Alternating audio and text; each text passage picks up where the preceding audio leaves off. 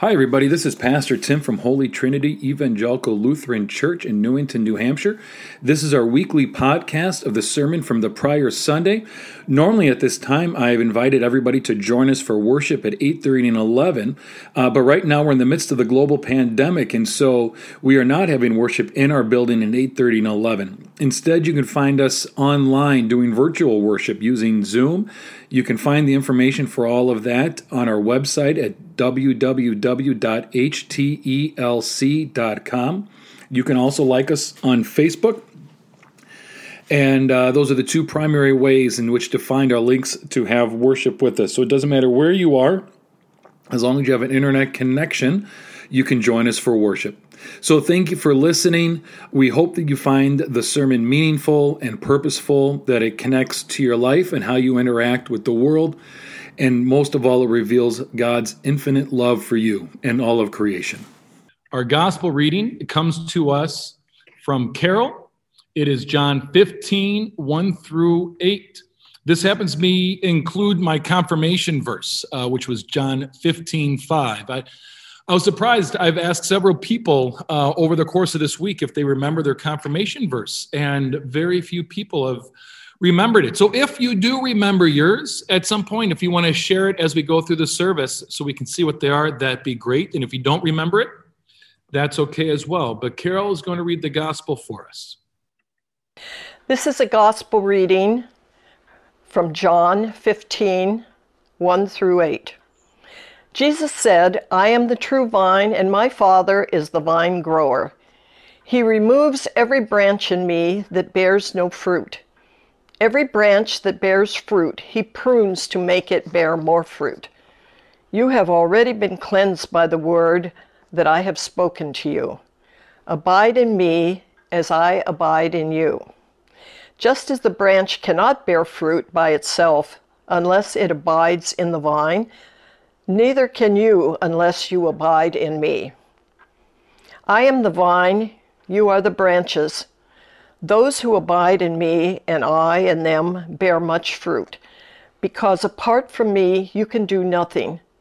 Whoever does not abide in me is thrown away like a branch and withers. Such branches are gathered, thrown into the fire, and burned. If you abide in me, and my words abide in you, ask for whatever you wish, and it will be done for you. My Father is glorified by this, that you bear much fruit and become my disciples." The gospel of the Lord, the word of God for the people of God. I'm going to stop sharing my screen because what I'd like to do this morning, I'm going to give my sermon live. I did record it. I have it ready to go. It's actually in the slides, but I like the way it came out a little bit better this morning with people here, and I made some modifications to it since recording it on Thursday. So we're going to see how this goes. Last time I did it was Easter, which was fine. When I tried this earlier in the year, I struggled a bit of the way through it, but hopefully this will work, and we'll go for it. So Bible is confusing to read, isn't it? You know, show your hands if you've ever been confused. Yeah, absolutely. And if you're not raising your hand, it means you haven't read the Bible. But one of the things that makes it confusing is that it seems to say contradictory things. We hear one passage say one thing in one place and another passage say another thing in another place. And that happens this morning when we get our two readings. We have the first reading from John, 1 John, and then we have the gospel reading from John. And this is where they seem to contradict each other. After the gospel reading, it could be almost instill a sense of fear within you. While there's definitely good news within it, I am the vine, you are the branches. Apart from me, you can do nothing, right? There is something that connects us, that roots us. And that is great. And we also hear, if you don't abide in me, those branches will be cut off, thrown into the fire, and be burned away. And you could hear how this passage would be used to, you could say, beat other non-Christians over the head, that If you don't, right? If you don't accept Jesus Christ, then be prepared to burn in hell, right? That's where that image of that Far Side cartoon. If you don't do this, this is what's going to happen to you. The overriding sense or emotion that occurs in that is fear, isn't it? It's not love, it's fear. I better believe or else. And yet we get in the reading from 1 John, what does perfect love do? It casts out fear. There isn't a place for fear within God. I don't think God operates that way by so much scripture. So if somebody comes to you, and I want to get a little bit more into this John reading, right? The Bible says this, right? A very Lutheran response is to say, yes, and the Bible also says other things. Because one of the characteristics of John is that there's this certainty throughout. And we're getting to that more later. And so you have different sayings of the last sayings of Jesus on the cross. One of the things that I really appreciate about Christ on the cross in the Synoptic Gospels, Matthew, Mark, and Luke, is what Jesus says at the end. Father, forgive them, for they know not what they do. Here are people that aren't just rejecting Jesus. They are actively killing him. And the words of Christ on the cross are, forgive them. It comes from this place of love, empathy. Forgive them, for they know not what they do.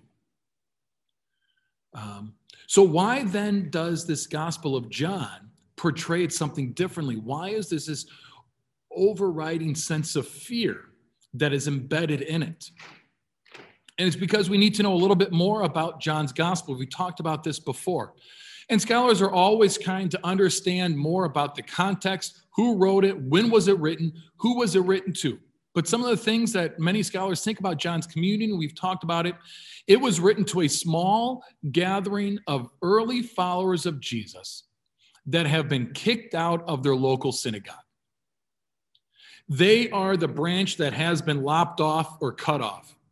And so for this early community, you can only imagine the kind of doubt or insecurity, anxiousness, nervousness that they might have among themselves about this decision they made to follow Jesus. Did we make the right one? They have been cut off from an integral, central aspect of their life. Are we going to be okay? So John's gospel is written in a way that is so reassuring to them. Matthew, Mark, and Luke, they write in parables. It's kind of hard to understand what exactly is Jesus saying, while John's gospel comes right out and says it. And this is why we got to be careful with John's gospel too. It has been used for anti-Semitism throughout the centuries because it is written to this community that has been ostracized or kicked out of the local synagogue. There is a thread of real harshness or anger toward that local synagogue that runs through it. And you could see that come through here, that it's not, you are the ones who you're told you're kicked out. No, these other ones are the ones who have made the wrong decision. These other ones are the ones that have, that aren't followed, right? These other ones are the ones who should be in fear. And so that's a thread that runs throughout John's gospel, but I think we need to temper that. Remember, the Bible says a lot of different things. There is some fear in it, but there's also an overriding sense of love and forgiveness and empathy and compassion. So we can't just lift this out and say, see, the Bible says it, I believe it, that ends it. We have to hold it in tension with all these other passages that speak to something different, that come from this first John reading. Love drives out fear. Perfect love drives out fear. Or hold it in tension with Christ on the cross in other gospels, where Jesus is saying, Father, forgive them, for they know not what they do. And so as we read scripture, we have to think about where we think about it all.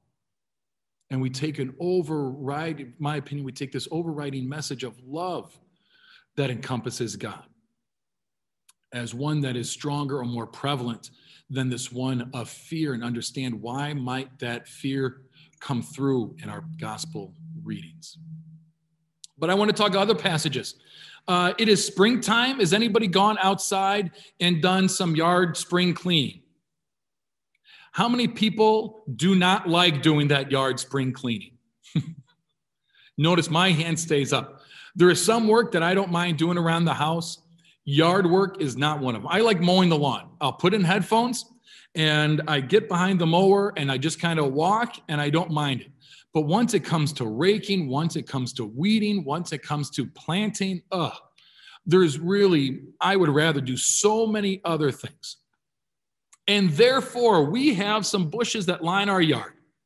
If you face our house, they're on the left side of the yard. They border our neighbors, and they're supposed to be lilac bushes. Notice I say supposed to be lilac bushes, because you can't really tell. Because the last few years, the flower blooms have not come up. One of the things I love about lilac bushes is when they're in full bloom, what do you notice about them? Not only the beautiful color, but what? Yeah, I like it. People are right away. I see Jerry right there. The beautiful smell. It just seems, they're so fragrant. I remember the first house, I never really noticed it, but the first house we had in Wheaton was actually my grandparents' old house. There were some lilac bushes also that bordered the yard with the neighbors. And it was the first time I saw them come in, and I never really noticed it before. And so when I saw these bushes at our new house, that was something to look forward to. But they're not really coming into bloom these last few years. And so we had someone out, a landscaper out at our yard, because our yard needs a lot of work. And like I said, I don't like to do it. And so I wanted to get a quote. What would it cost to have someone come through and aerate it? What would it have to someone to come back and dethatch it, get all that dead grass out of there, right? So things can spring up, the grass can be healthy. And while he was there, I said, do you mind coming over and looking at these bushes? And if they're not doing well, and he's like, really, here's your issue. Underneath, there are so many different shoots coming up of so many other different plants, of so many other different trees, of so many other things, that it's really choking out. It's not allowing these lilac bushes to grow healthy, because so much of the nutrients are going to other sources. He's like, really, if you want these things to do well, what you need to do is get down on your hands and knees, get some clippers or shearers, or get a pitchfork and dig them up and cut them out. And you're just going to have to give in to the thought that it's going to take several times over several years to get this done. If I had to wager what those bushes are going to look like a year, 2 or 3 years from now, do you think I'm going to do that work? I'm not. I thoroughly don't enjoy it. So instead, I justify. Anybody else justify not doing work sometimes? I'm going to say, but that's natural. That's how they should be. Whatever's the strongest, that's going to come forth. And I'm going to decide not to do it and justify not doing the work. Justify not cutting things away to let the health of these bushes come through. I use that example because in John's gospel this morning, it talks about pruning, doesn't it? To the branches that bear fruit need to be pruned back in order for more fruit to be born from them, because they are capable of more. In order for them to live to their potential, I guess you could say, some work has got to be done. Things have got to be pruned back. How many people enjoy doing work on yourself? It's not always pleasant, is it? because you have to name things that are there that you would rather avoid, that you would rather justify, that you would rather explain away. And instead of doing the hard work on ourselves, we'd rather blame somebody else. It's easier for it to be somebody else's fault, isn't it? Yet in Scripture, it talks about us being pruned away ourselves. There's a reason why we need to talk about issues going on in the world today. Why we need to talk about sexism, why we need to talk about racism, why we need to talk about poverty, why we need to talk about war or violence or all of those kind of things. And how we participate in it. Because it is all of these things that are preventing the world from actually being the way God created it to be. From beauty and goodness really coming forth and coming through. Now, I wish racism wasn't an issue. Anybody else wish that? I wish other people would just say, can't you just get over it? Wouldn't that be nice? Yet, if that is the position we always take, is anything ever going to get better, or is it ever going to go away? We're just going to be dealing with those same problems year after year after year and seeing the same tragedies occur year after year after year. As Christians, we are compelled to do the hard work, to be who we are created to be, not out of fear, because if we don't, we're going to be thrown into the fire. Rather, you know what would be great? Anybody have a bad day in their life sometimes? Right? We all have bad days. You know what I really would enjoy? After a bad day, I pull into the drive, I open my door, and this row in the spring of lilac bushes is in full bloom. And I open the door after a bad day. You know what would be really nice if I opened the door? What would I smell? Those lilac bushes, right? To lift my spirits, to remind me of goodness that is going on in the world, to be reminded that the evil will not last, and to participate in it. But those lilac bushes aren't going to prune themselves, although we are asked to do pruning ourselves. But that's why we come together in a community.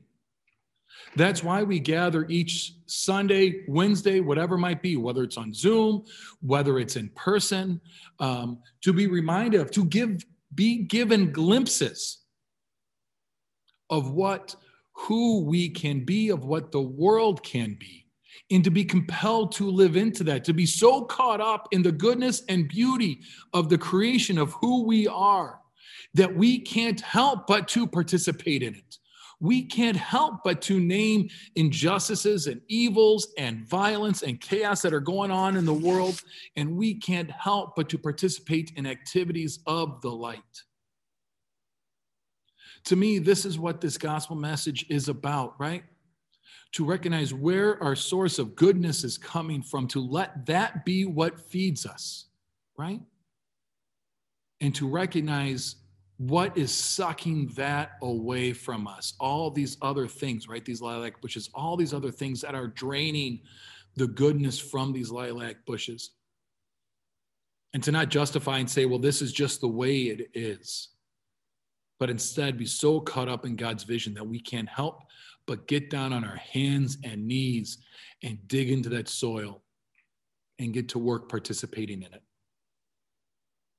Amen.